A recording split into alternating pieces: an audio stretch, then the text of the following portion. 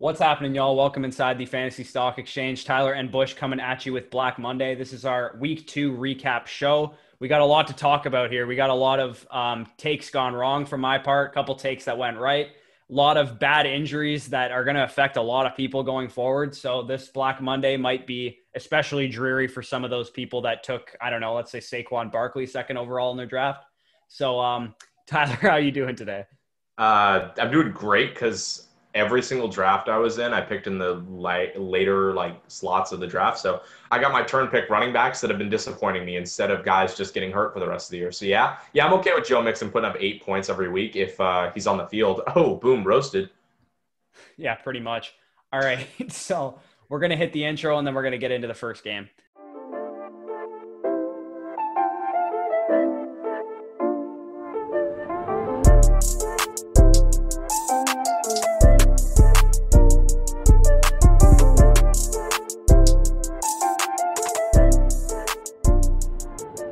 All right. So I teased it already, but Chicago Bears 17, New York Giants 13. The obvious and biggest story of this game is the fact that Saquon Barkley, we believe, has torn his ACL. It hasn't officially come out yet. I believe he's getting an MRI tomorrow, which would be Monday, as of the time we're recording this, to say whether or not it's happened or not. But usually when teams say, like, we fear that he tore his ACL, it's usually what happens. So, let's from the Giants running back perspective, I think Dion Lewis is probably the guy to own going forward. I'm not exactly excited about it, though. I'm not going to say blow $60 a fab on him because I think he's going to be – I don't know if it's going to be like a committee situation, but they might just like not be that effective because it's still a relatively bad offense, relatively bad offensive line. What are your thoughts on the Giants backfield? They just have Deion Lewis. No one else got a rushing attempt in this game, so maybe they'll pick up someone. I'm looking at a team that may go get Devontae Freeman. Just saying. Yeah. But this was a battle of two non-playoff teams. It was a game that I wasn't really excited to watch. Yeah, Bears are 2-0. Get excited. They beat two really bad teams that also won't be making the playoffs. That surprise, both had top 5 picks in the last draft, and surprise, both will have top 5 picks in this upcoming draft. So I am not taking Bears wins right now seriously. So that's my thought on the overall game. My thought on the running back situation for the Giants is, please, in your leagues, if you have a guy that's sitting with a lot of fab, start hyping up Dion Lewis. Start saying, oh my gosh, Dion Lewis is going to be legit, because they're going to pour a lot of money into him and they're going to be disappointed, because what Saquon does for this team is a remarkably larger amount than anyone can ever see. He basically carries the offense. He takes a lot of pressure off of Daniel Jones. And when he left, there was issues moving the ball, and they had a little bit a spark towards the end, but I kind of count that to Gas Bears defense and the need to do something. Nothing ever came to fruition. Giants did go down in this one, and this team's going to have some offensive issues. I would openly look to move any of the wide receivers, potentially Evan Ingram, any guy that has even a close to small bit amount of value right now, because they're going to start to lose value incredibly. And I mean, they're just going to play pass. They're just going to play pass. Teams are going to come into this team and they're not going to take Dion Lewis, a pass catching back, an old pass catching back, seriously as a running threat. So this is more than just Saquon going down. It's the entire offense going down, in my opinion. Yeah, it's kind of harsh to say this in week 2, but your season's done, New York Giants. Like, I'm sorry to say, like, if Saquon's out for the whole year, your season is done. And I'm not sure you were going to make the playoffs anyway. You probably would have been like a 6-7 win team.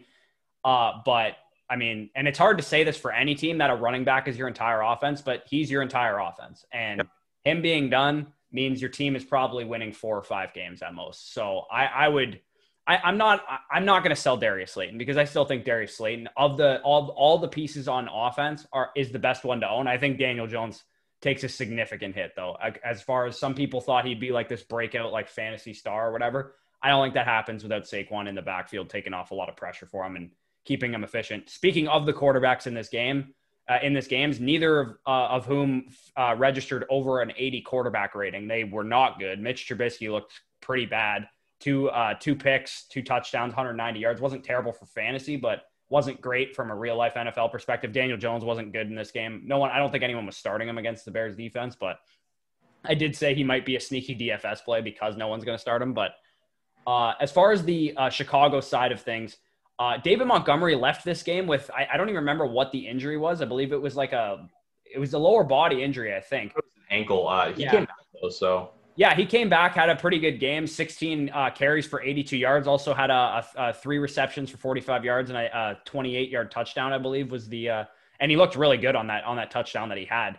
So Montgomery, that's a good bounce back game for him. I think he's probably like a mid RB2 going forward, to be honest. Like he looked actually really good in this game. Yeah, I kind of expected this. I think this was a very easy team to do that to. Montgomery, this was actually, perfect situation. He was hurt last week.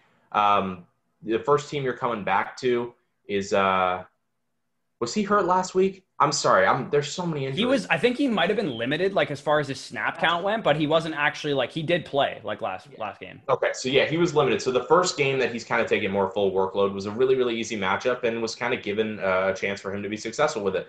So yeah, he was averaging over 5 a carry. He looked good in the receiving work. We weren't seeing a Tariq Cohen complete takeover of all receiving work. Yeah, he's a really solid RB2, a guy I want to start as an RB2, a guy who I'm not asking when FSC goes live, hey, should I be starting David Montgomery? You don't have to worry about that. Put him in your lineup. He looked pretty good. Upcoming schedule could change that, but I think this was a really good chance for him to succeed here. So, yeah, I was really happy with David Montgomery. As far as the quarterback situation, yeah, both were pretty terrible. Mitch had a really good week last week, which never happens back-to-back for this guy because he is a good quarterback. So, yeah, I mean, yeah. He fathers the Lions. That happens every year. He always plays well against the Lions. As far as the number one receivers on both teams, Allen Robinson and Darius Slayton didn't really have the greatest games. I think that was a product of bad quarterback play, if anything. Because Allen Robinson still had 9 targets. He only caught 3 of them for 33 yards. I think just Trubisky just had a shit game, and that's why he did terrible. So let's get off this game. It wasn't very high. Yeah, final anyway. 17-13 for 2 non-playoff teams. Said at the beginning, I'll say it now. Yeah, and so this game definitely had a lot more fantasy production in it, and that's the Falcons and Cowboys. The Cowboys with a pretty remarkable ending to the game. They got an onside kick recovery and ended up sealing this one with a Greg Sirline field goal. 40-39 was the final score. Just a boatload of fantasy production in this game. Dak Prescott, 450 yards passing, a touchdown. I believe he had 3 rushing touchdowns in this game too. Just bonkers stat line for Prescott if you had him in fantasy. Yeah, there was a lot of guys that seriously capitalized off of this whole game, which we were expecting. If you thought at all that there would be defense played in this game, with a banged-up linebacking crew for the Cowboys and really weak and young corners for them, and then the Falcons who have really weak and young corners and no linebacker. It's just they're the same defense. Cowboys a little bit better, sure. Just suck yourself off. You give up 39 points. What I want to take from this game is the Cowboys were supposed to win this game, and they got lucky and ended up getting a dub. And about halfway through the second quarter, they were supposed to lose this game. Yeah. And get blown out, might I add. So I'm getting a lot of heat on Twitter about, wow, why aren't you giving them credit? You should have won this game. This shouldn't have been hard for you. You should have taken care of business and moved on. You should have been playing what Seattle was doing last week, where it was just, oh, yeah, they're throwing up some garbage time points at the end, but they're not going to win this game. We're not taking them seriously. That's what this should have been. There shouldn't have been a comeback from behind. That's where I have concern for Dallas going forward, non-fantasy purposes, but just a concern for the team because it's the Falcons doing this, and that means the good teams are going to take care of you. We saw the Rams do it last week. That's concerning. You can't let the Falcons do that to you, get out big, get you on turnovers all the time. Yeah. Good teams aren't going to let you win. The Falcons will because it's the Falcons. The Dolphins, teams like that, they're going to let you take these games, but good teams aren't. That's why I kind of see this team struggling. They're going to have a lot of ups and downs. So, have your celebratory win. Congratulations. You beat a team whose coach won't be there in 3 weeks. You beat a team who probably have a top 10 pick again. It's just not – I'm not impressed because they came back with this. I mean, sure, it was fun and all, but these aren't 2 playoff teams. This kind of was disappointing. This is a 7 win at max, like Falcons team. Yeah. And if the wheels fall off and they fire their coach, this is like a 4-win team. They won't have a coach at the end of the season. But their passing game is good enough, I think, to get them to like 7-8 wins and be a little feisty at the end of the season, knock off some good teams. like they did last year with beating the Niners and the Saints late in the season. Zeke Elliott, I don't really feel like we need to talk about him. He did exactly what everyone expected him to do. 7 targets in the receiving game. Had a couple receptions for 33 yards, 22 carries, 89 yards, and a touchdown. Everyone kind of expected him to go wild in this game. The big story to me is in the Dallas receiving core, CeeDee Lamb with 9 targets, 6 receptions, 106 yards. And he looked like their best receiver. Amari Cooper had a nice play downfield, but CeeDee Lamb looked like their best receiver.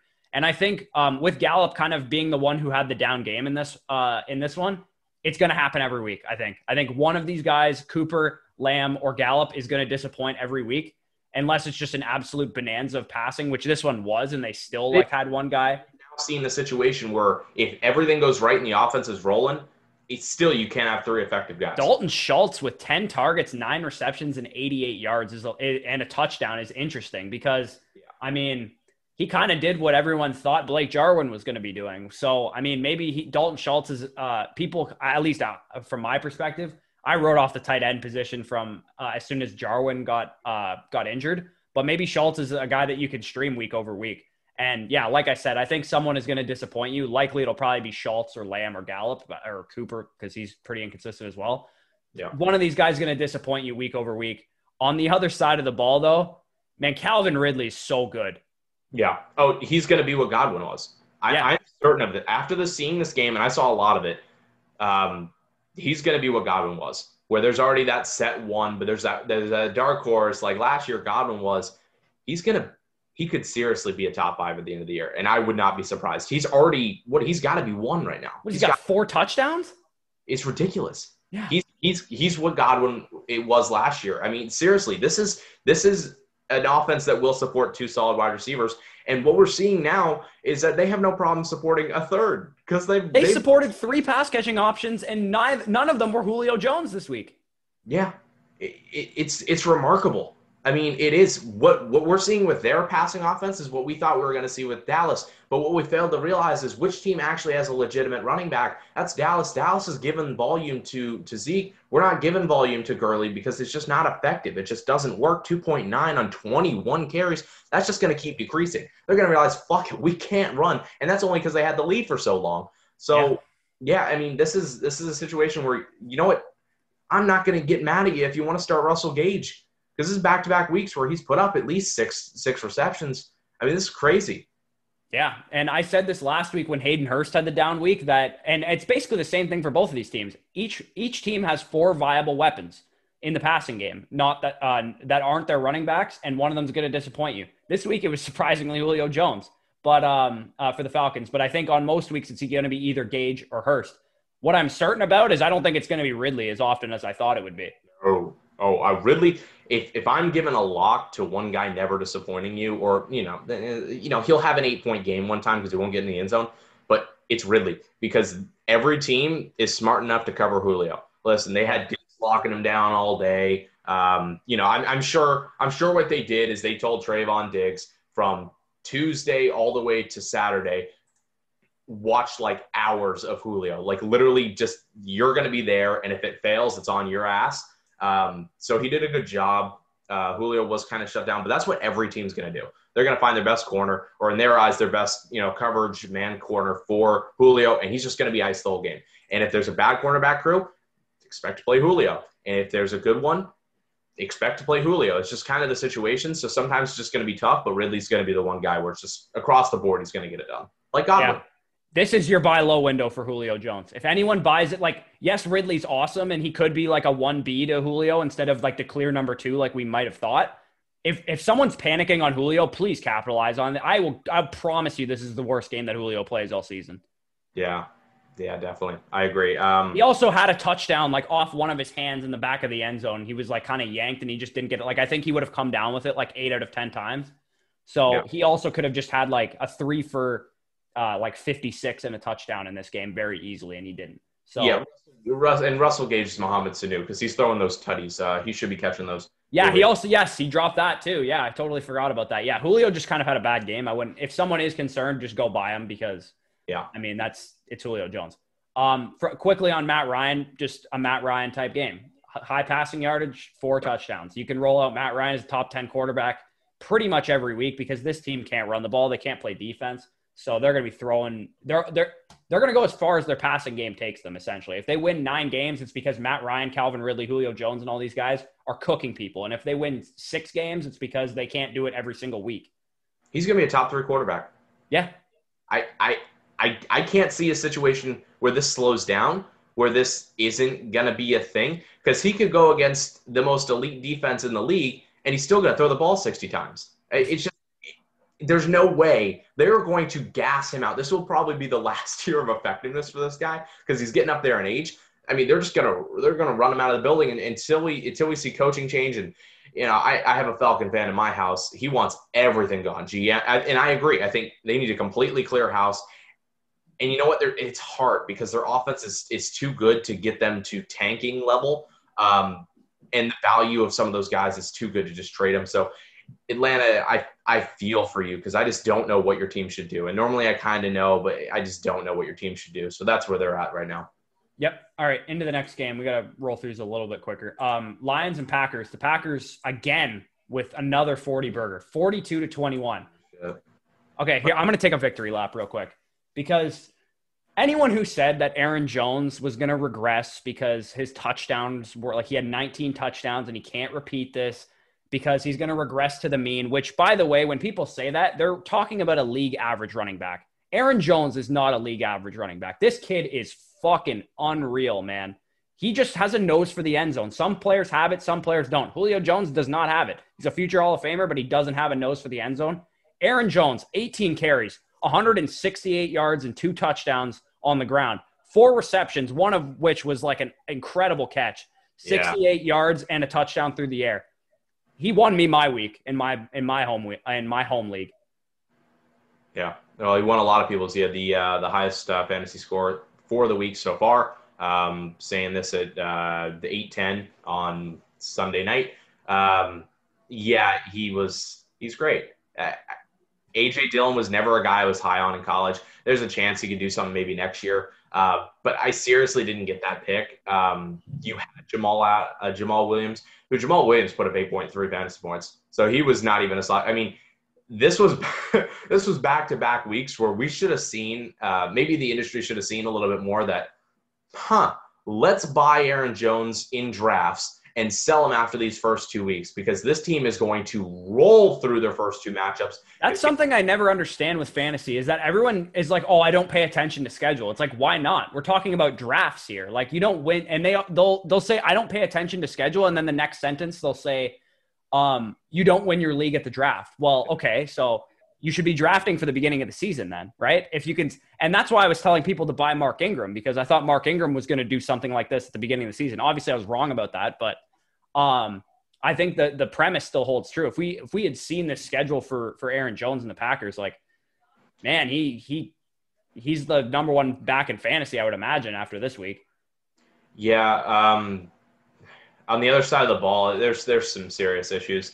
The Lions, you know what? It's a tough question because if you would have told me last week, who do you think the first coach being fired was? Yeah. I go with Patricia and everything going on in Detroit. I thought that was going to be the clear-cut winner. And now Dan Quinn is putting up a big old fight in Atlanta because that was a joke. That's a clear house move in itself. So now I don't know which management's going to go down first, but neither of them will survive the end of the season. I don't even think that's a bold take. I think it's just going to happen. This is not good for Patricia. He got out early in the first, 14-3 in the first quarter, and then right from there it was all Packers. And it was kind of a joke how it just started happening. This team couldn't do anything effectively. Running the ball was interesting. They were effective with Kerryon Johnson early, and then they kind of started giving more chances to Adrian Peterson. Something we said pretty heavily last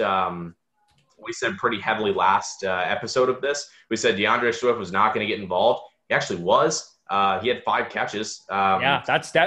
I think that's aside from we'll get to Adams in a second, but the second biggest story out of this game to me is that DeAndre Swift is like a receiving back, like a receiving down back, which is great because if he was not like that, then if he's sharing carries with Adrian Peterson and we're just kind of guessing every week, the fact that he has the clear receiving role is great for DeAndre Swift, in my opinion, because if you play in any kind of PPR league, Yeah, he's going to be a guy that in our live streams every week, you're like, should I start DeAndre Swift or this player?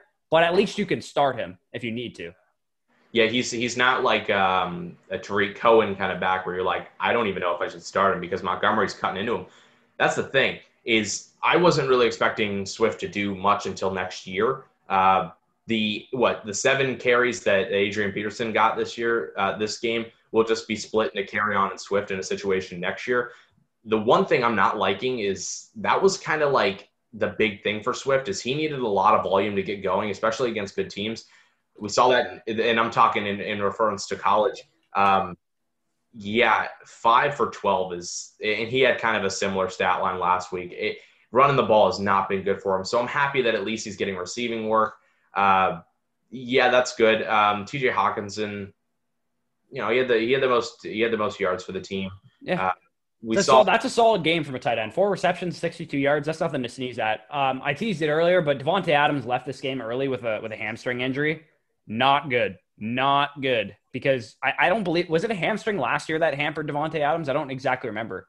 But it was something along that lines. This is not a good situation for a guy that you know what? Luckily, though, unlike last year where you spent first-round capital – I was seeing this guy going in mid-second. I mean, you probably got him at a really good rate. So that way when he does come back and he's kind of a little bit shaky, it's not going to kill you. But this is definitely not a good situation. They were winning when he went out, though. So maybe it's possible that it's like because there is degrees of hamstring tears. I've heard a lot of fantasy doctors talk about this. We saw Mike Evans had a hamstring tear a week and a half ago, and he looked fine today. So maybe it's just a slight tweak, and they're like, we're already winning against the Lions anyway. Let's just like rest Davante or whatever. Pay attention to injury reports. I wouldn't panic too much. It didn't no one sounded like super, super concerned when he went out.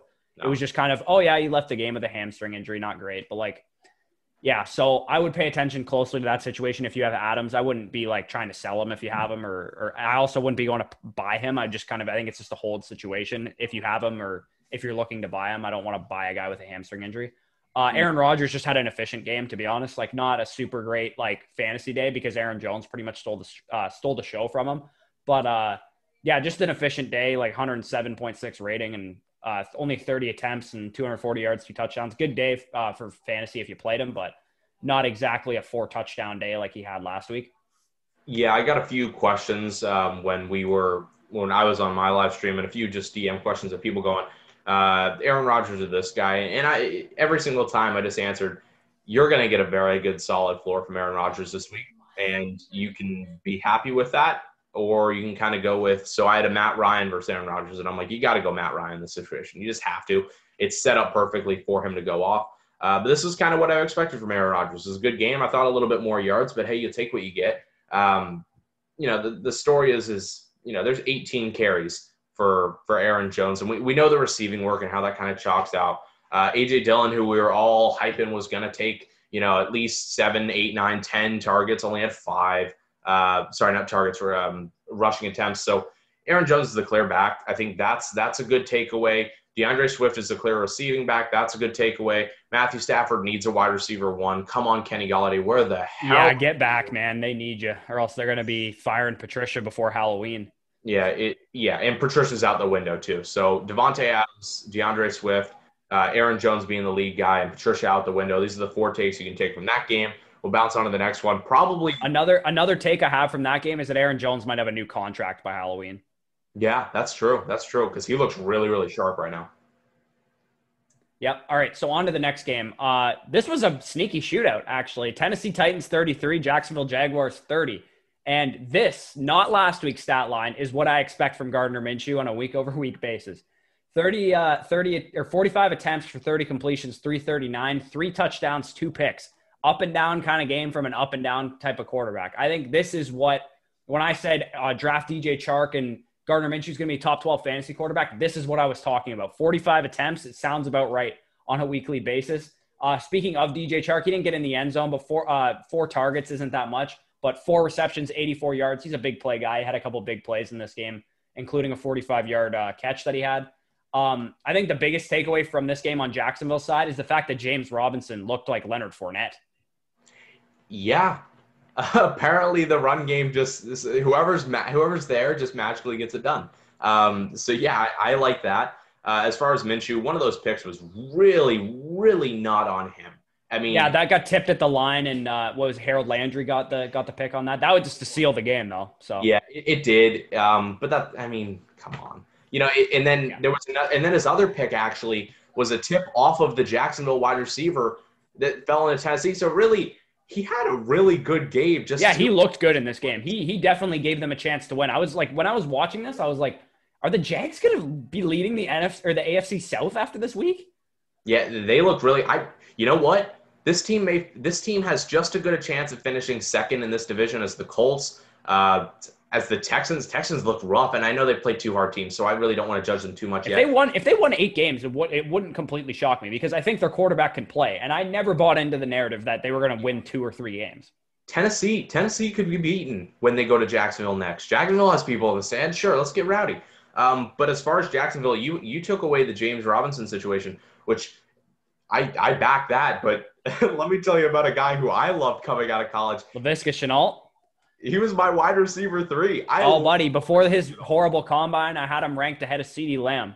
Yeah, I had him. I had in order Judy, Lamb, Shenault. I was no joke. That's not me. You can go back to Fantasy Flock, my first ever channel. I pounded the table on Shenault, and I still do because this is what he can do. He had 5 carries in this, and he was getting receiving work as well. I mean, he's just like a Swiss Army knife for a team. He's kind of like Debo.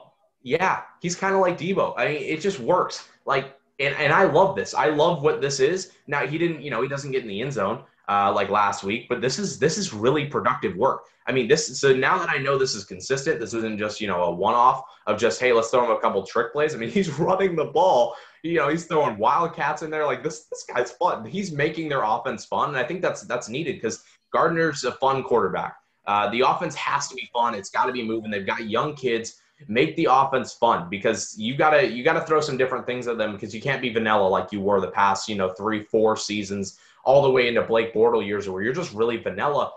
It's more fun now, and they're putting up numbers, and James Robinson's running effectively. So praise for Jacksonville. We'll go to the team that actually won though, but yeah, great job Jacksonville. All right, here comes my other victory lap of this. Jonnu Smith is a bad man. This is. 5 targets, 4 receptions, 84 yards, 2 tugs, man. First of all, in the red zone, where do they look? They look for number 81, which is awesome to see if he's your starting tight end. Anytime Tannehill's also Tannehill had a great game. 18 of 24 for 239 and 4 touchdowns, 145.7 quarterback rating. He had an awesome, super efficient game, made some big time throws. But man, Jonnu Smith looks like the next Mark Andrews is my takeaway from this game. He literally has 3 touchdowns in the first 2 weeks. He looks like the go-to guy in the red zone. And that's exactly what we saw from Mark Andrews last year. Derrick Henry surprisingly held in check in this game. I thought he was going to smash this Jaguars defense. And you know what? I think everyone on Jacksonville right now is very, very upset. I think all these players are like, you know what? I'm not asking for a trade. I'm not looking to just jump ship and go to another team. I want to fight for this team because we're better than what the media is saying. I think this team has got a huge chip on their shoulder, led by a quarterback who's always had a chip on their shoulder. This team, they were coming out aggressive for the run. And yeah, they're young and they're not good. They aren't good, so they're going to mess up. But they're putting up fights against these teams. I mean, teams are struggling to do effective things. The Colts look really, really good against the Vikings. Sure, the Vikings have a bad defense, but Jacksonville shut them down. This fun team. I like this team. They kind of remind me of my old Bucs with Jameis Winston, to be honest, because we love Jameis Winston for fantasy. It just couldn't win games. Yeah. As far as Tennessee, I think it was a complete setup for Jonnu to do well. Corey Davis was a little bit banged up coming in. He did get a touchdown, first one since October of last year. So an absolute joke, but yeah, that's a thing. So we kind of expected Jonnu to be big. This was supposed to be the game where he did do big, and he put up what tight ends should be doing. 4 receptions, 2 touchdowns, fantastic. You look like Mark Andrews. You said it yourself. Adam Humphries provided fantasy value. I don't know how long AJ Brown's going to be out. I think he has at least till next week that he'll be out. Adam Humphries could be a stream option. He's not a sexy one, but he could be one for you. Corey Davis really isn't an answer. I think one lucky touchdown is the only thing that saves his day, which is a new thing for him because normally his day is never saved by anything. And yeah, Derrick Henry was shut down. So you know what? The stat line looks like Jacksonville won this game, and it's unfortunate that they didn't because they really did play well. But yeah, a fun game to watch. Yeah, for sure. And this next game we don't have to spend overly a lot of time on because it was kind of a slugfest, a little bit gross. 28 for the Colts, 11 for the Vikings. My takeaway from the Vikings perspective, just a 15.9 quarterback rating from Kirk Cousins. Horrible game from Kirk Cousins. Your defense is terrible. Your offense is terrible. You can't just depend on your defense anymore to just pin people back and just win field position battles. They might need to make a midseason trade for a corner. I mean, this is terrible. We said it. We said it last video. We said it at draft time. This team needed to take 2 cornerbacks with their picks, and they drafted a wide receiver. They did take 2 cornerbacks, so that's the weird thing. Is Jeff Gladney their first-round pick? I don't even know where the fuck that guy is. No, their first 2 picks. Like, they took Justin Jefferson. I'm saying, like, they should have capitalized first 2 picks. They had a guy like Trayvon Diggs who did pretty well against Julio on the board. Like, I don't know why they weren't pouncing on 2 guys. Justin Jefferson, led the team in receptions, but, like, fuck, the team was so ineffective. I wouldn't have taken Justin Jefferson, but, that's the past. The team looked really bad. Kirk Cousins looked dreadful. He took a safety. He threw 3 picks. I'm pretty sure he finished with, like, negative 8.9 fantasy points. Like, holy shit. Like, it was, like, oh, my God. Like, people played him, and I just felt really bad. And I'm sad because I didn't play against him. I would never play Kirk Cousins because I'm not a sheep. But, I was called for the Patriots defense just a second ago. It was just bad. And the Colts aren't even – I mean, we saw Jacksonville was okay last week. They weren't great. They were okay, but, like, Jesus. Yeah. From the Colts side of things, I'm taking another – don't worry, I will be admitting that I was wrong on a couple things later in this, but I'm taking another victory lap because everyone who said that Nyheim Hines is the next Austin Eckler, I told you were full of shit. Like, Get the fuck out. Like I told you he wasn't – I knew that was the week 1 flash in a pan. Nyheim Hines got one target for 4 yards. Jonathan Taylor, 26 carries. And he also had 2 targets. He is the bell cow. He is a top 10 running back going forward, in my opinion. Phillip Rivers had 4 times as many rushing attempts as Nyheim Hines because he had 4 rushing attempts. There's a stat line for you. If you just want to, like, dog one of your friends who's playing. Jordan Wilkins had 9 carries. Jordan Wilkins was involved, which, honestly, we should have saw because he was fairly effective last year. Yeah.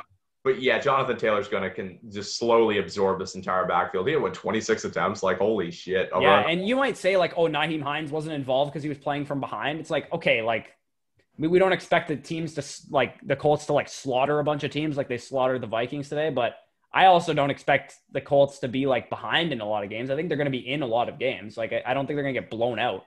If you're behind, guess who still caught more targets than fucking Nyheim Hines is Jonathan Taylor. So it's like, stop with the Nyheim Hines shit. I told so many people, don't fucking play this guy. Like, what are you doing? The Rivers thing too. I told a couple people asked me if they should start Rivers over, like, way more proven options. No, like, Rivers didn't do it against Jacksonville. He had an okay game, I guess, but not, like, anything to write home about. Receiving wise, like, I think did Paris Campbell have a target? He ran the ball once. That was Did he get injured? Was all the Paris Campbell talks? No, period. And Phillip Rivers, this was probably this may be the best situation he would have had. Back-to-back games of 2 teams with a combined 1 corner. Because he did get injured, Paris Campbell. Oh, that's right. Okay, we'll talk about that in a second. But yeah, Phillip Rivers has faced 1 legitimate corner in the past 2 games, and C.J. Henderson, who wasn't legitimate going into that game, but looked really, really good. Oh, I loved C.J. Henderson coming at me. Go Gators! Loved him. He faced nobody today, and he really didn't shine. I mean, he was 1 for 1 interception, 1 touchdown. I mean, it was Jonathan Taylor moving the rock for them. The quarterback situation was dreadful. This was a game where if you just sat and watched Red Zone all day, you didn't see it. You didn't. That's why I didn't know that Paris Campbell got hurt, because apparently the initial fear was that he tore his ACL, actually, apparently. But Ian Rappaport reported that he did not tear his ACL, that saw him carted off. He was carted off the field. Apparently he's going to have an MRI tomorrow, much like Saquon and the other guys. But Yeah. man, Michael Pittman had 6 targets in this game. I'd definitely be going to pick him up on your waiver wire because he's Sure. a very early second-round pick out of USC. And he was actually the guy I thought would be this year's A.J. Brown. If you followed us in the offseason, I mentioned that a couple times. Yeah, he's your guy in this offense. Ty did not look good. There's no rapport there. There's no what Luck and Ty had where there's just Ty's not good, but Luck's going to give him the ball. Mo Alley Cox was the best receiver on the fucking day for any team, which was a joke. But don't kind of use that as a blinder so you could slowly go under the radar and get yourself some Michael Pittman. Michael Pittman was a 4-year senior captain of USC. The guy's a veteran. He basically plays like he's like 28 and he's not. He's like 22. I mean, he's a veteran guy who really isn't a veteran. Like he could seriously be good for a long time. He's kind of going to just replace TY at this point on. He's a really good receiving option. If this offense figures any kind of passing down out, I think it'd be good. I think the Colts they have Eason down the line. And I think Eason's playing this year, man. Phillip Rivers should be playing a lot better, in my opinion. Yeah, Based on the upgrade that he saw from going from the Chargers line to the Colts line, I think he should be playing better. As a 17-year veteran, he should be looking really good. Yeah, Eason was my direct comp to Phillip Rivers, so that was actually a really funny situation because both take big chances, have big arms. I'm talking, not this year's Phillip Rivers, this year or last year's, but like that's who I comp him to. We're because we're fucking on it. We're just smart boys. It's just, but he'll make dumb decisions. So I think that's what they kind of need. If Jonathan Taylor's going to continue to just be the safe guy that you can go with, you can just slowly work in Eason. Don't put him in bad situations. You put him in bad situations, he wants to make big plays, and that's going to hurt him. But he's a really, really good game manager if that's the situation you put him into that can get the ball to his receivers. And he will, the second we see that he's starting, he will elevate every single receiver on this team. He's going to elevate Jonathan Taylor as a pass catcher because he was able to get it to Ahmed in Washington. As well as all the Georgia backs when he was there.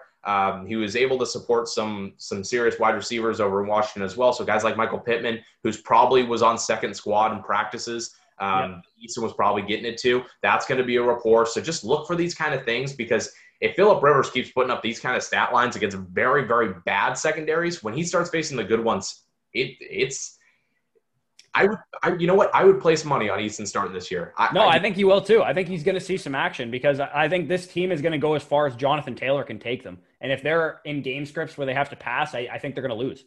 Yeah, they're going to lose. So yeah, that was that game. We said we're not going to spend time on it. Okay, on to the next game. And I swear to God, this is my last victory lap. But this one might be my biggest one because I swear I was the only dude on this guy.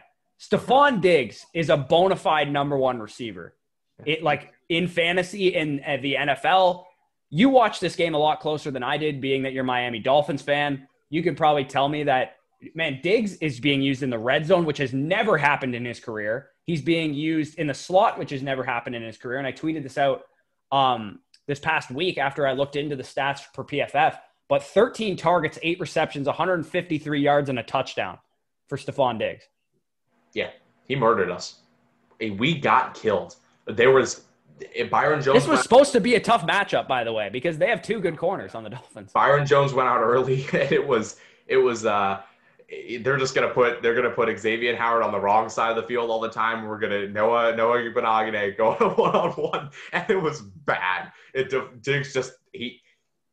Diggs took care of business as he should have with Byron Jones going down early. John Brown did his thing. So I'm not gonna say I was high on Diggs. I had him as a top 15 receiver going into the season. I had him close. I'm not gonna sit here and say, oh yeah, I was totally right on Diggs because I really thought John Brown was gonna be kind of the bigger kind of target earlier on in the season, and Diggs would slowly work his way in. But yeah, Josh Allen is not playing around. He's not like other quarterbacks. It's almost like he has a fantasy team and he's like, yeah, shit, this guy's actually really good. Let me just give him the ball. I don't care if we don't have a rapport. I'm Josh Allen. I'm going to heave that fucker down deep, and Diggs is going to go get it. And that's the same thing with John Brown, and we saw that. And Beasley looked pretty good. This was a late game shootout that kind of didn't start that way. It hurt. It really hurt watching this game. Yeah, there was a lightning delay in this game, correct? So that pushed it back. Lightning. There was cable. CBS went down.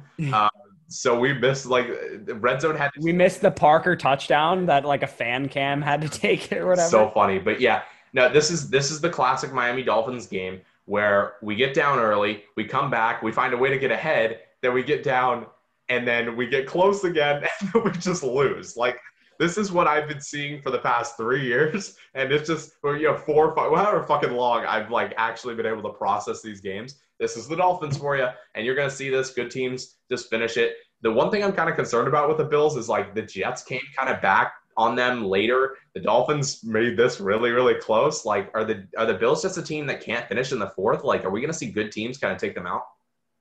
I don't think so. I think they just kind of invite close games for whatever reason. They don't strike me as a team that's going to blow a bunch of people out. I don't know why. But, man, is it safe to say that Josh Allen took a step forward as a passer? I know he had that one play last week where he just completely airmailed fucking John Brown in the end zone. Plays in this one where he did too. I think he had more room to do that, though. So they were taking a lot of shots because they can. Our safety crew really isn't that great. So back-to-back games where they had chances to take shots, so they're going to. It's not really a hit on Allen missing some throws. He didn't run the ball once in this game. What was that? Did he not run the ball once? Oh, no, sorry. He ran the ball 4 times. Sorry, I'm blind. But four touchdowns and 417 yards. Before last week, he had never thrown for 300 yards. Yeah, it was a really good game. And I think a lot of people were pretty hyped.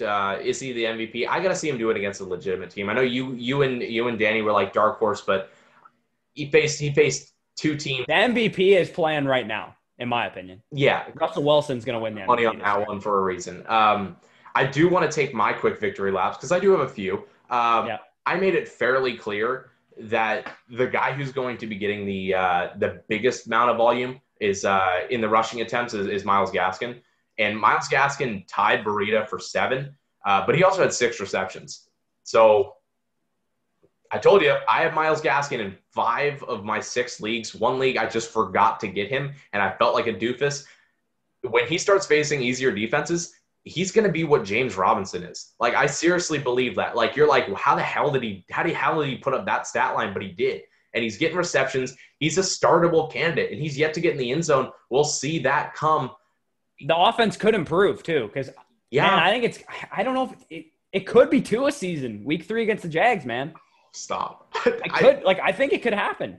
Like, Fitzpatrick played okay in this game, at least by the stat sheet. I didn't really watch every single play, but he played a lot better than he did game 1. Yes, he did. That's why I think he's got a few more in him. What I want to take, because this is my biggest victory lap. Oh, can I take the L instead of you taking the victory lap? Because I told so many people to sit this man this week because Jordan Poyer is clamps for tight ends, man. And Mike Gesicki, 11 targets, 8 receptions, and 130 yards. I fucked up, guys. Like, I told a lot of people to sit this dude. Here's the thing: he doesn't play tight end. He plays in the slot. Like, he plays slot tight end. He'll play outside. It is crazy what they do to him. And Fitzpatrick loves this man. Like, Fitzpatrick is not a guy that goes to tight ends, but towards the back end of the year, he loved this man, and he went right back to him. And this is my victory lap because I said he's going to be top 7, and I think he's going to do it. Like, this is really impressive. He's their number 1 receiver. And that's rare. I mean, you can count on a hand how many teams actually have number 1 receivers be the tight end. It's Kelsey, it's Kittle, Ertz. Is it though? Because it's Waller. So yeah, Waller, Andrews, Marquise though. That's true. Yeah, that's a good point. Yeah, no, there's not a lot. I don't think he's their number 1 receiver. I think Devontae Parker has played the 2 best corners in the league the past 2 weeks, in my opinion. Okay, so that's fair. But this is just really good for Gesicki. This makes me really happy because this was a really good team. And I'm gonna be honest, I sat him for Hawkinson in one of my leagues, and I felt like, oh shit. I sat him for Jonnu, so I didn't fuck up that hard. But like, but those 3 guys were like my guys this year. It was Hawkinson, Jonnu, and Gesicki, and all three of them, I felt have really done some serious work. Mm-hmm. So this is why every single year I say grab tight ends at the back, because the top ones are just too rich and the ones in the middle are going to screw you. Those were my 3 headhunted guys, and they all starting to look pretty great. Isaiah Ford had 7 receptions. I was like, fuck, Preston Williams is not the 2. He's not the 3 because Gesicki. Really? That's your takeaway? He had 1 target. Well, he dropped it. He had 1 reception. What was Yeah, he didn't look great in this game. And one thing I did say before the season was I don't know how good he's going to be coming off a torn ACL late in the season like he was. I wasn't playing him this week. I didn't really want to, but I said if Parker plays, you probably could play him. And then that probably didn't go too well, obviously, with his one reception for 26 yards. Anyways, let's get off this game. We've been on it for a while. We could skim through this next game to breeze time. Oh, but, dude, I just want to – can I drop the bomb? Yeah, go ahead. So the 49ers had no quarterback. They had 2 D linemen go down. Their number 1 running back went down. Their two best – or not their 2 best D linemen, but like their best D lineman and then another solid one. And you got destroyed. You got killed. You are not winning very many games this year. I would – if there was an over-under set right now, it's probably at 3. Like, this team's terrible. You know what I think is going to happen? Here's my prediction. 1, I think Gase is going to get fired first out of all the coaches. I think one, he deserves to be fired first out of all the coaches. That's true. 2, I think Le'Veon Bell is off this team. I don't think he plays a single snap for this team ever again. To be honest, whether he sits out the whole year, whether he gets traded at the deadline when he comes back, I don't think he plays another snap for this team. And 3, Jamar Chase is going to be a New York Jet next year. Because I think they're going to bring in some hotshot offensive mind to take over for Gase. They're going to be like, okay, this is it. Sam Darnold, this is it. And they're going to get him Jamar Chase, and they're going to actually finally get him some weapons because I think Joe Douglas is actually a good general manager. It's just Adam Gase is a terrible coach. Okay. I was rolling with the first 2. I was like, yep. My third is Darnold's out at the end of the year. I don't think so. I think him and Baker have been clear. They're both on the hot seat. They both have been really. I don't think it's been as clear for. I agree with you on Baker. Because Baker has Odell and Jarvis and Chubb and Hunt and stuff. Like Darnold's got no one, and he also has the worst coach in the league. Braxton Berrios caught a touchdown in this game. Yeah. Okay, I'll give you that, but there's going to be a switch up. We know this, and I'm going to be honest. I wouldn't bet them to win more than 4 games. No, I think they're going to win. I think they're going 3-13, 2-14. I think they're going to be either. I think the best case scenario for the Jets is that they get the first pick and they sell it for a lot. That's what I'm saying. Like, there's a few teams, and you still get Jamar Chase or Penny. Well, I guess you don't really need Penny Sewell with Mekhi Becton, but there's a few teams in the league where I'm like, there's a chance they may get the one, and they don't need a quarterback. They need to sell that pick. Yeah. It's what you're looking for is a package where, okay, say the Dolphins didn't draft Tua and they just drafted something else. They drafted line or whatever. You get the Texans' first-round pick and the Dolphins' first-round pick for Trevor Lawrence. You could get some huge fucking haul for that pick because this is the best quarterback prospect since Luck. I think before Luck. I think it's the best since Elway. Damn. He's legit. I mean, Luck was hyped up, but not before he started a game in college football. Yeah. Everyone was like, man, this Trevor Lawrence kid is going to be the next Luck, before he ever played a snap. Yeah. Yeah. So, okay. So I'll give you that. I seriously hope that they don't get the one because I hate the Jets and I kind of just despise them as a team. So I don't want the Panthers getting the one because I think Matt Rule's a good coach and I don't want to have to play Matt Rule and the Trevor Lawrence-led Panthers for the next 15 years. They played too good against the Raiders. They'll beat teams. But we could speculate on who's going to get the one for a while because there's a lot of shit teams. What if the Niners get it? Jesus. They get more injuries than they might. Don't say that. Don't fucking say that. Okay, let's get more into the stats here. 21 carries for 63 yards is the most Frank Gore stat line I've ever heard in my life. No one of note in the Jets receiving core except for the fact that Chris Herndon absolutely laid an egg.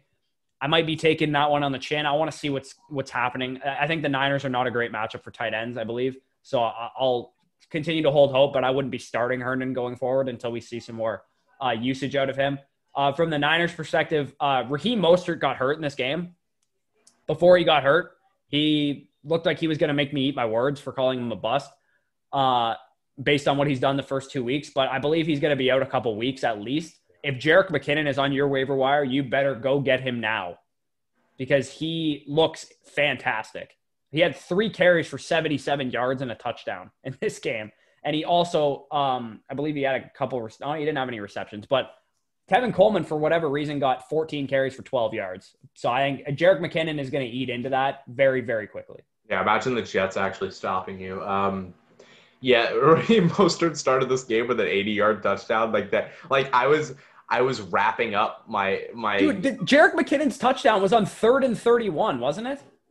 No, Or not a touchdown, but he had like a 55-yard run on 3rd and 31. That's just the Jets. But Raheem Mostert had a touchdown to start this game before I was even done wrapping it up in here. I was about to move into my living room to watch these freaking games, and he already was scoring a touchdown. I'm like, holy shit. So the Jets are horrible. Start betting all teams that play them, whatever. Is that a direct shot at me because I took the Jets +7 like an idiot? That's fucking stupid. Like, why? Yeah, that was dumb. The reason I did that is because you saw this in Miami. You guys won 7 games every year because Adam Gase randomly would like win games he wasn't supposed to. That's what I thought was going to happen because the Niners were so banged up. But clearly I was wrong because the Jets are even jettier than I thought. Yeah, they're just bad. But we don't need to spend time on this. Listen, this is a throwaway game for both teams. Well, not for the Jets. Jets are just always going to suck, but a throwaway game for the 49ers. They're banged up, so fantasy implications we won't know until they're healthier. So we'll bounce to the next game. Yep. All right. So this one's a little interesting to me. Rams 37 and Eagles 19. Obviously, I mean, if you had Tyler Higbee in your lineup this week, holy shit! He only had 5 targets. And he had 3 touchdowns for 54 yards. Cooper Kupp with a solid stat line as well, 5 receptions for 81 yards. Robert Woods didn't really have the greatest game through the air, but he had a rushing touchdown. He had 3 carries for 19 yards as well, so that kind of padded his stat line, saved his day a bit. Jared Goff, if he's actually not that highly owned, Jared Goff, and I think he's kind of bouncing back to the form that we saw him in the previous 2 years. Yeah, it was zero surprise. I told a lot of people to sit Robert Woods, and I feel okay with that decision because Darius Slay was going to cover him the whole time. Yeah, shadow coverage. There was zero doubt in my mind that was going to happen, and I knew Cooper Kupp was not going to get touched all game. And he put up a decent stat line. I thought he put up more, in all honesty. The situation was Cam Akers went down fairly early, and Darrell Henderson is more valuable than Malcolm Brown. I'm taking way too many victory laps, but I also said don't start Malcolm Brown because I thought Nyheim Hines and Malcolm Brown were the biggest traps I've ever seen. If you wasted a lot of fab on them, I'm sorry, but that's your own fault. I told a lot of people that if you have Malcolm Brown to sell him because this was not going to be the game he was going to do well, and surprise. I will say this, the Eagles were up. They were favored 1.5 in this one. They were the favorite in this game, and they got rolled. I think if anyone watched that Washington game last week, if you were a smart betting man, you would have taken the Rams. I did. I did too. You're okay with that? Yeah, my parlay didn't come through because I parlayed it with the Jets because I'm an idiot. But yeah, as you mentioned, Darrell Henderson is going to probably be one of the bigger waiver wire pickups of the week, maybe behind Dion Lewis or like some of these other guys. But 12 carries, 81 yards, and a touchdown. He also had a couple receptions as well, 2 for 40. Your boy, Van Jefferson, looked pretty good in this game, not going to lie. He's a good receiver. I was a fan of his tape. I wasn't a fan of the landing spot based on like the opportunity behind the top 2 guys. But he definitely looks like he's, at minimum, a solid number 3 receiver. Well, yeah, him like Pittman, they're just senior guys. They were leaders of their team. And when you have that kind of situation, that's why junior receivers don't really start off well and take a while to get going. But senior receivers that are 4-year seniors that played a lot in college, they come on and they produce. They do. We've seen that in past history. It's just something that happens. And Van Jefferson and Pittman are 2 guys that I was like pounding. And I'm like, you know what? These guys are veterans. They were leaders of their team. They're going to go out and they're going to do damage. And it's not going to be great. You're not going to be like, wow, that's sexy. But that's productive. He just looks like a pro, man. Like that's just the way he plays. There's nothing really overly sexy about how Van Jefferson plays, but he looks like a professional receiver. And I said that in college. I had a earlier mid-third round grade on Van Jefferson because I thought he's a solid NFL starter. Like I thought he's like a number 2, number 3 receiver, and can make a contribution his rookie year. And I have a victory lap that I'm going to go ahead and take and bounce to the Eagles here. Surprise! There's no committee backfield here. That was a joke to me for so long. I'm like, I don't care the history that he's never had a back that's this solid and a secondary back who's that bad. Boston got looked terrible last week. You know what? I think that's good for Miles Sanders that he missed last week because it just showed that your backup is shit. Like they need you to produce an offense. And he looked pretty solid in this one, I would say. He close to a 5 average. He had a touchdown in this one. Wentz looked really rough. It's going to run. This is the Colts. We now have 2 Indianapolis Colts, and 1 is in Philadelphia because apparently now both quarterbacks aren't going to do work, and it's just going to be leaned on by the running backs. Yeah, Carson Wentz did not look good in this game from what I saw. From the Eagles receiving perspective, I wouldn't worry about the tight ends. That was just kind of a product of the Wentz not looking good, to be honest. Deshaun Jackson had a better game than I expected, to be honest. He didn't have like an insane game, but not bad nonetheless. We can get off this game. Let's move on to Broncos versus Steelers. Drop J.J. Arcega-Whiteside, by the way. If anyone was holding him. Pittsburgh Steelers 26, Denver Broncos 21. One of the bigger news items from this game, I would say, is the fact that Drew Lock left this game and is expected to miss 2 to 6 weeks, I believe, from what I saw. What is the injury again? I can't remember exactly what it is. It was shoulder. Shoulder. Yeah, it's probably not good for a quarterback. No, it isn't. Yeah. Another factor, Melvin Gordon had a pretty good game, to be honest. I didn't expect him to do well at all in this game based on what we saw from Saquon. Exactly. And you know what? I'm going to point this out. I'm going to say this. I'm less afraid because I was saying last week, if you have a running back going up against the Steelers, best of luck. Sorry. It's part of the thing it's kind of the way Saquon runs too. It's a line. He is like a very Barry Sanders like runner where he'll get -1, -1, -6, and then 45 yards. Like that's just how he issue too. You know, it's a huge line issue. Yeah. Broncos have a little bit better of a line. Giants are really rough and they're new. That was their first time all together. There was a lot of new moving pieces, guys moving different positions from like center to right tackle. Like shit was all over the place for that line. So I want to credit some of that. Drew Lock went down really early in this game, so it's almost a wash for Denver, but it's not because 2 to 6 weeks means we're going to see 2 weeks of this kind of setup. KJ Hamler, he had 3 receptions. Is that going to be a guy that maybe starts growing in targets? We saw Cortland Sutton only had 3 receptions. Judy also got hurt in this game. I'm actually trying to find some information on his injury. It was spaced out. The ball was spaced out a lot for Driscoll. He did that in college. He was a Gator for a while. Went to Louisiana Tech after because he couldn't cut it because he sucked. But he spaces the ball out a good bit. Didn't really get Melvin involved as much. However, Melvin had a fantastic receiving touchdown that kind of boosted his day. So fantastic there. But that's going to be an interesting offense, kind of one I'm tiptoeing away from, even though it was a tough Steelers game. Driscoll's not really a good quarterback. Do you have that injury? It says he was probable to return when he got it. He got a rib injury, I believe. I actually can't find if he did come back or not.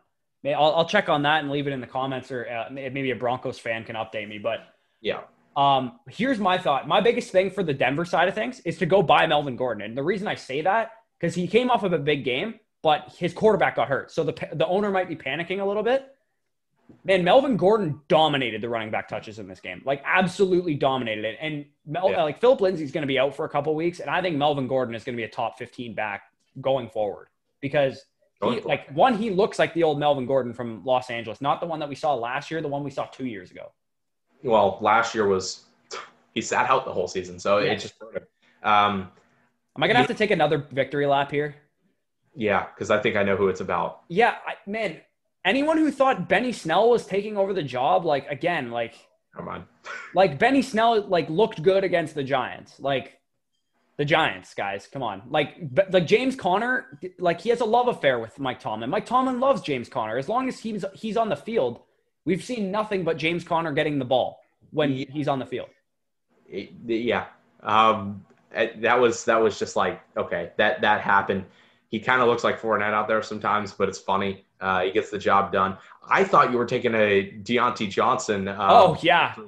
So let me take a low-key another victory lap. The Steelers passing game has a lot of weapons, man. Chase Claypool is looking like he's going to be if there's an injury in the Steelers receiving core, he's vaulting right to the top of the waiver wire speed dial, man. The opportunity, you just can't trust them right now because there's Juju Smith-Schuster and Deontay Johnson in front of him. But if either of those guys go down, he is the next in line. Sorry, James Washington, you had your chance. But even James Washington's a solid number 4 receiver, and Eric Ebron's a decent tight end. Ben Roethlisberger going forward is going to be a guy that I think about starting 95% of the time. Yeah. Yeah, that game was kind of in some areas was a wash, so I'm not going to stick to it too long. We're very much killing ourselves on time, so we'll jump to the Panthers Buccaneers here. It's your game. I'll let you rant as you will. All right, cue the sad music. Not the sad music because 31-17 Buccaneers. Cue the sad music because I was wrong, guys. I was wrong.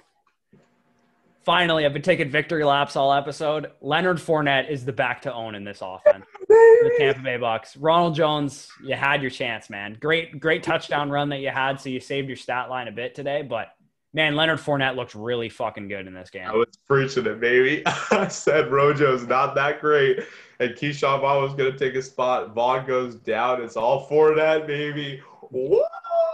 Oh, another takeaway. We said this last week. This defense might be top 5 in the league, man. The Bucks defense looked incredible in this game. DJ Moore was getting clamped before garbage time. He had a good stat line at the end of the game, but it all came in garbage time. So, and they were playing a lot of like off coverage and stuff like that. So like all of his catches kind of came in that perspective. Yeah. My thing with Brady, especially, is the Brady is a guy that is matchup dependent. Like he's not like an every week starter just because of the offense he's in. Maybe that changes with Godwin coming back potentially next week.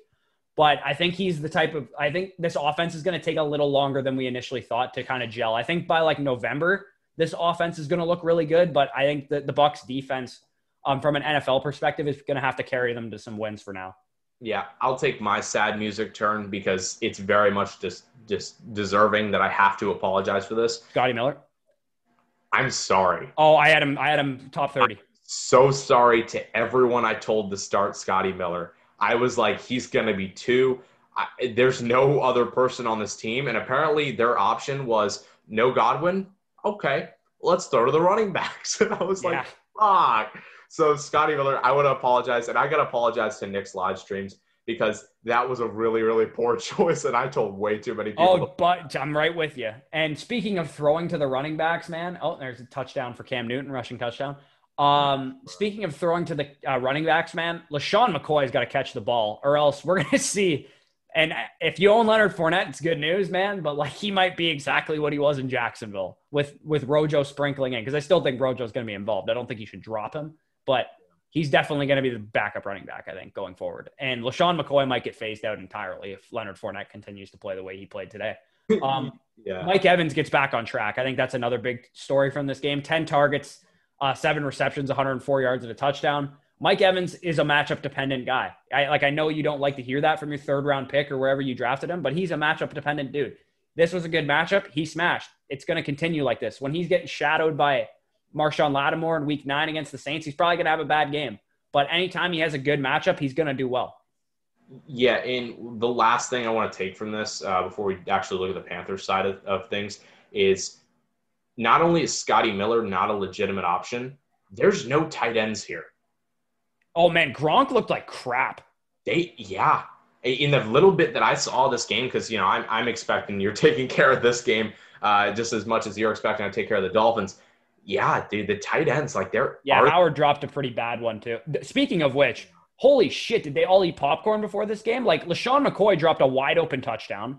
Mike Evans had, 2 drops. Watson had a drop. Miller had, a drop. Like, everyone had a couple drops in this game, except for Ronald Jones, oddly enough, which is weird. But, we can get off the Tampa Bay side of things. But Antoine Winfield Jr. is winning Defensive Rookie of the Year because he's a fucking stud. But anyway, Christian McCaffrey, another big story. He had an ankle injury in this game. I don't know if him not coming back into the game is a product of them being down, but it was pretty close. So I thought he would have come back into this game. He had his ankle wrapped up. If you hear the words high ankle sprain, that is not good if that's what comes out for Christian McCaffrey. He still had a good game in this one, 18 carries, 59 yards, and 2 touchdowns on the ground, as well as 4 receptions for 29 yards. So he had a good game, but he got hurt in this game. And if it's a high ankle sprain, I'm very concerned. Yeah. Is this Mike Davis? You can pick him up. He'll probably get you through a couple weeks. If McCaffrey has a low-grade ankle sprain, that is the best news that you're going to hear because that means he's either, 1, not out any games because it's possible he could just play through that. Yeah, he's a god, so. And 2, he might be out 1 or 2 games max. And then you can pick up Mike Davis to get you through those games and stuff. But if Christian McCaffrey has a high ankle sprain, I'm not, because his fab, the amount of fab you're going to have to spend on Mike Davis to get him is going to be way too much for what he's going to actually give you, in my opinion. The truth is, if you want the starting running back for Carolina while McCaffrey's out, is Curtis Samuel. You pick up Curtis Samuel. Exactly. Yeah. They're not giving him reception work, but they're running the ball with him. Why did Mike Davis catch 8 balls in this game? They caught 8 balls. McCaffrey caught 4. I was like, what the fuck? And here's another thing. I will say I'm wrong because there's a couple things I'm wrong about this game. Robbie Anderson's a legit guy. Oh, I was not wrong about that. I told people to start him because I thought, to be honest, I thought DJ Moore would have a bad game and Robbie Anderson would have a good game. Another L I'm willing to take. I told some people to sit DJ Moore for and to be fair, the guys that I told them to sit for were like Terry McLaurin, and Terry McLaurin had a great game. So yeah. But yeah, 13 targets, 8 receptions for 120 yards. I am not worried about DJ Moore's volume at all going forward. But Robbie Anderson looks like a weekly guy that you could flex.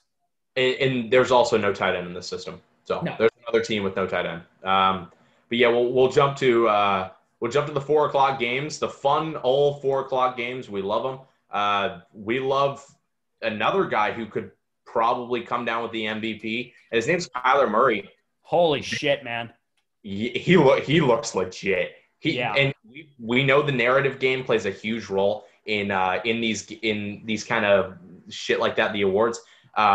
Here's the narrative. He's 5'8" or 5'9". He's scoring touchdowns. I mean, there was a quote. I forgot who was doing this game, but they're like, there's 11 guys paid and trained to tackle him, and none touched him on his way to a touchdown. And I was like, oh my god, dude. So he is a bad man, and I'll take another victory lap once again because DeAndre Hopkins is legit. He gets his first touchdown. So happy days. Yeah, right now, sorry, I'm a little distracted. I'm trying to find the snap share because here's my big takeaway from this game. Antonio Gibson looked like he was on the field a lot, man. Yeah. According to Michael F. Florio, I can't remember exactly where he works, but in the first half, I can't find the whole game usage, but 65% of the snaps for Antonio Gibson, which, I mean, I said initially, before Adrian Peterson got cut, I said Antonio Gibson's going to need some time because he didn't play running back in college. He played receiver. So yeah.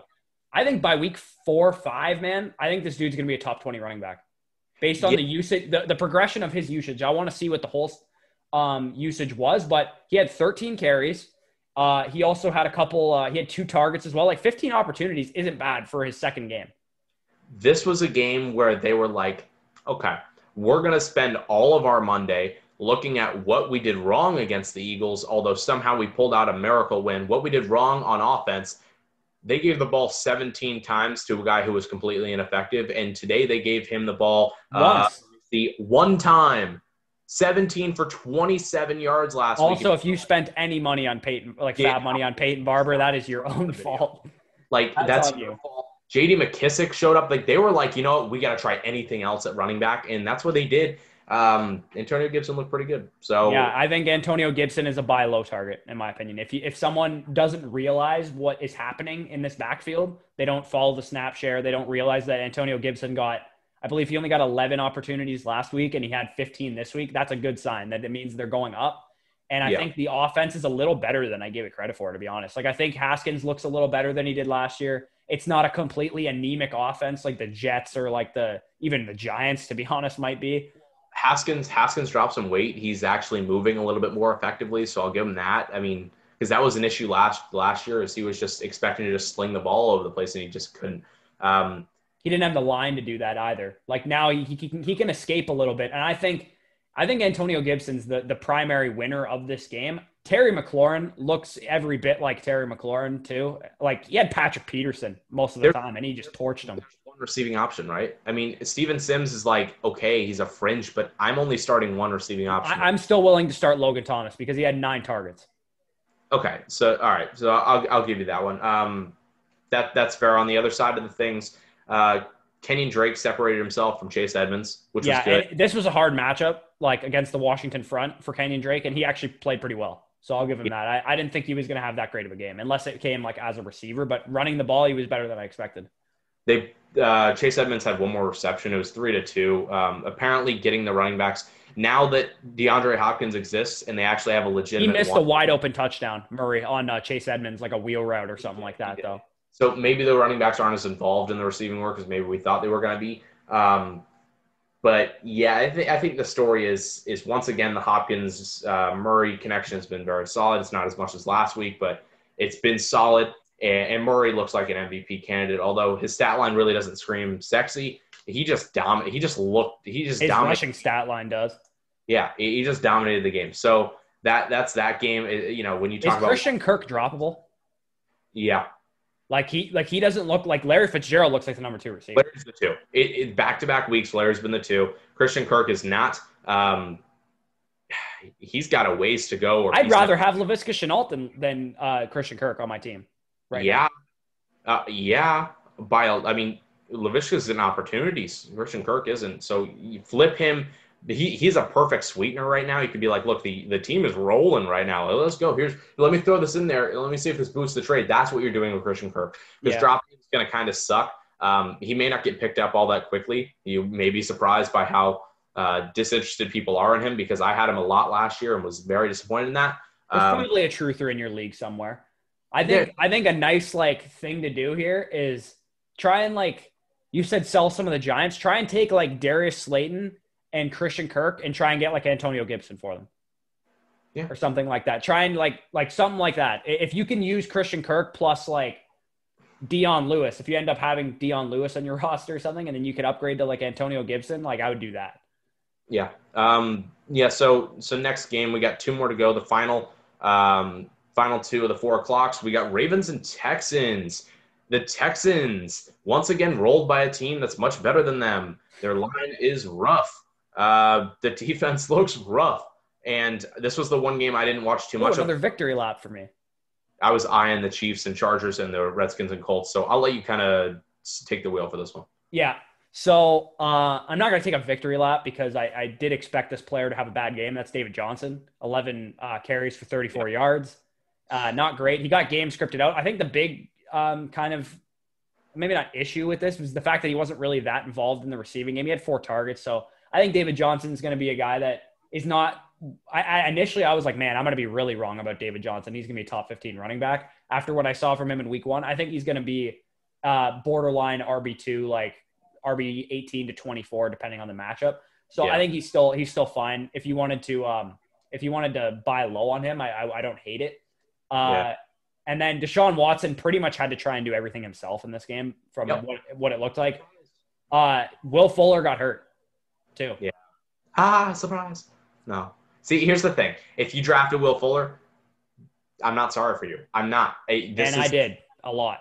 This has been everywhere. This is predictable. We knew it was going to happen. We just didn't know when. And that's when you know you shouldn't take him. The one thing I want to point out is surprise again. The Texans are not a team you can start a tight end for, because no joke, Jordan Atkins had 7 receptions, but Darren Fells had the touchdown. So I'm yeah, that's a good point, actually. It's such a joke when it comes to receiving options.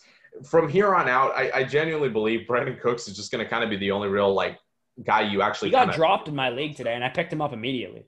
Yeah, I mean, you could feel comfortable starting this guy. Randall Cobb showed up because he had to. There's no other options. The Kiki Kuti rookie year spotlight, and then he got hurt. There's one 100-yard game, and everyone pretended like he was a top 15 receiver the next year. David Johnson's not a receiver. Kenny Stills is no. It'll get better for Baltimore. They're not going to play Baltimore's defense every week, so that'll help a little bit. But they don't have an easy schedule next week. I think they play the Steelers. Yeah, they had the worst first 3 games. That is brutal, man. Not only are all 3, including the Chiefs, have great defenses, they have great offenses too. So, yeah. The biggest thing that I would have taken is there was actually 3. No.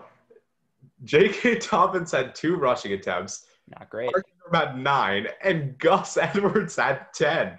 What? Yeah. No one predicted that. I'm sorry to everyone who I told to go ahead and start J.K. because, damn, he screwed you. He had 2 really, really good rushes too, but Gus Edwards. Yeah, I think it might take an injury for any of these guys to be reliable. I think man, this is a committee. This is not good. J.K. Dobbins, for what it's worth, looks incredible. 2 carries for 48 yards. But looking And good does the not mean reception, the one reception for 13 yards doesn't look incredible on the stat sheet, but he was tackled after 2 yards of that reception, and he broke like 3 tackles after that and got a first down on like a third and like 10 or something like that. Yeah. I mean, he looks great, and hopefully that lends itself to more playing opportunity, but I don't know if we're going to be able to start him consistently unless an injury happens to Ingram or Edwards. In the receiving work is nothing. I'm sorry for everyone. I literally had Marquise Brown in my top 10 this week. I thought he's going to friggin' snap. I refuse to buy into Marquise Brown. I don't know what it is. I don't think it's him personally, but it's him personally. I just don't buy in ever. So when he does do well, I apologize, and when he doesn't, I just like pat myself on the back. I think this one was over pretty quick, though, to be honest, for what it's worth. I think if the Texans would have kept this one closer, I think Hollywood Brown would have had a better game. I think this might be a blip on the radar, to be honest. I'm not worried about Hollywood Brown after this game. Yeah, I think I agree with you. I think it was there's some flimsy moments in this one where it's like, you know what, I would scratch it for the Ravens, and I'd be a little bit concerned and monitor what's going on with Texans, because this is kind of what their offense is going to be all year. We're very close to the end with this. I think we free to go to the Chiefs and Chargers now. Yeah, let's get on to the last game. And I'm going to tell you guys why I'm a genius. It's because when the Chargers were up 17-6, I checked what the line was for the Chiefs if you bet on them, and it was like plus 200 for the Chiefs to win straight up. And I smashed it so fast, you have no idea. I was like, the Chiefs down 11 points with like 15 minutes left to go in the game. There's no friggin' way they don't win this game. So that was smart on my part. Thank God they have like the best kicker in the league aside from Justin Tucker, because he had a 58-yarder to win them the game. And Patrick Mahomes, from his standards, a relatively quiet game. Somehow he still ended up with 302 yards and 2 touchdowns, even though he was basically useless for the first like 3 quarters. Yeah, it was. Yeah, well, this is what we expect to see occasionally from Mahomes. One thing that it's not a victory lap. Don't you dare take a victory lap on this. Because he had 8 okay, so Clyde Edwards-Helaire, who we're about to argue about a little bit here. Edwards-Helaire had 8 targets, which is very, very promising because he didn't really have that much involvement in the passing game last week. Come on. 10 carries for 38 yards against a very formidable front in the Chargers. So I'm not really worried about his rushing work. He didn't have any goal line opportunities, but to be honest, the Chiefs offense just didn't look that great in this game. Here's my thing. If there is Damian Williams in this backfield, he would have still had that many receptions, but he would have not come close to that many rushing attempts, because I don't think he's all that effective. Guess what? Damian Williams isn't there, so it doesn't matter. They're just throwing rushing attempts at him. He's not going to be effective on the ground. He's only going to be effective dude. The Chargers front's too good, man. I'm telling you, like it's not a effect of him being bad. This is my only chance to have this. You don't have it. Like he still had 18 opportunities. If he gets 18 opportunities a game in this offense, he's going to be a top 5 running back on the season. I'm out here crying, so whatever. Break my heart. Tyreek Hill almost had 100 yards. He was useless for the first 2 quarters, though. He didn't have a catch until the second half. Yeah, correct. Surprise, Travis Kelce's their number 1 receiver. I literally said this is the quintessential Travis Kelce game, and I'm pretty sure not only did Tyreek Hill not have a catch until the second half, I'm pretty sure a Chiefs receiver didn't have a catch until the second half. It was just the running backs and Travis Kelce. Yeah. On the other side of things, Austin Eckler came back to slight form. He had 4 receptions in this one, which sucks, but there was 2 receivers that had more than him, so he's the 3rd on the team. Keenan Allen had 7, Hunter Henry had 6. Hunter Henry having 6 receptions and 83 yards was a really good day for him, I thought. Mike Williams smiles. He should have been better in this game, to be honest, because the targets he got, he could have had some bigger plays on them. He had one downfield that was a little. Oh, by the way, how have we not mentioned this yet? Justin Herbert started this game. Oh, yeah. Looked good, to be honest. Really good. Looked better than Joe Burrow on Thursday, to be honest. Yeah, he looks like the best. He definitely looks better than Tyrod Taylor. So far. Oh, he definitely is. And that was the thing with Herbert is and I kind of mentioned it with I mentioned it with the receivers, and I was pretty much pounding the table for that. I wasn't really high on Herbert, but one thing I'll give you is he went back for his senior year. He's a guy who understands just control the game. This is a game that ideally he should have taken the win for, and this would have been a great signature first win. But don't get discouraged because this guy is going to consistently do this. This is a good pass defense too. We're seeing a new shift in LA. We're seeing a new shift for the Chargers where they've got a game manager and it's good for them. They've got a great defense. Let the defense give you the wins. You just sit there and keep things safe. He had a really, really good game, and Austin Ekeler looked good with him. So I'm liking this. But Josh Kelly, 23 rushing attempts, and Ekeler had 16. Josh Kelly's legit. I think so. I think I said this in going into this game is that this is a run funnel defense, the Kansas City Chiefs, especially with a rookie quarterback in his first start. They probably just wanted to make it easy on him, run the ball. They ran the ball, fucking 40 times this game? I don't think they're running the ball that much going forward. I do expect it to be a run-heavy offense because Justin Herbert can run too. And if he's on your waiver wire and he's going up against an easy matchup, he's streamable because this dude can run and he has a big arm that lends itself to big plays, and especially when you have a receiver like Mike Williams who gets downfield and stuff like that, and Ekeler who can take a screen pass to the house and all that stuff. I think Justin Herbert's going to be a viable fantasy option in good matchups. And I actually think he upgrades the Chargers passing offense, believe it or not. I think I was really worried about their passing offense, like Keenan Allen and Hunter Henry and stuff. I think he's better than Tyrod Taylor already. Yeah, and I'm gonna be honest. From what I saw, I don't think it's really all that close. I think I don't either. Tyrod Taylor looked like Jeff Driscoll played better than Tyrod Taylor last week. Yeah, he did. The Chargers' upcoming games, they've got Carolina next week, which is great. That's the game where he should have started, ideally, because Tyrod, if things went all to plan in the almighties of no injuries, Tyrod would have finished this game with a horrible stat line. They would have gotten blown out. And they would have been like, all right, Justin Herbert, you're coming in for the Carolina game. Which is more difficult, to be honest, than what ended up happening because the Chiefs got caught off guard with this. Yeah, that's true. Tyrod was supposed to start this game. They didn't bench Tyrod. He had a chest injury or something before the game, and Herbert got in there. I don't see how there's any way they don't go, yeah, this kid's playing. What I do recommend, though, is after this Carolina week, he has the Bucs and then New Orleans, which are going to be terrible. But wait, next 3 games, fantastic. Jets at Miami, Jacksonville, and Las Vegas. So that's 3 home games and going to Miami, which not really all that hard of a place to play at. Yeah. That's really, really good. And playoffs, he's got Atlanta in week 14, at Las Vegas, and Denver. Is this crazy to say that if Justin Herbert starts figuring things out, he might win Rookie of the Year, man. He seriously, he could. He really could. And he could win you fantasy weeks. And he could win you important fantasy weeks with these schedules. Because the Chargers schedule, and it's why Ekeler is so sexy to me, is this schedule is not good. As far as playoff, they're going to roll. They have a really good chance of winning a lot of games down the stretch. And they have a lot of easy holes in their schedule. Justin Herbert could be real. Yeah, and you mentioned the Bucs and the Saints. That'll be the time to buy Austin Ekeler, I think.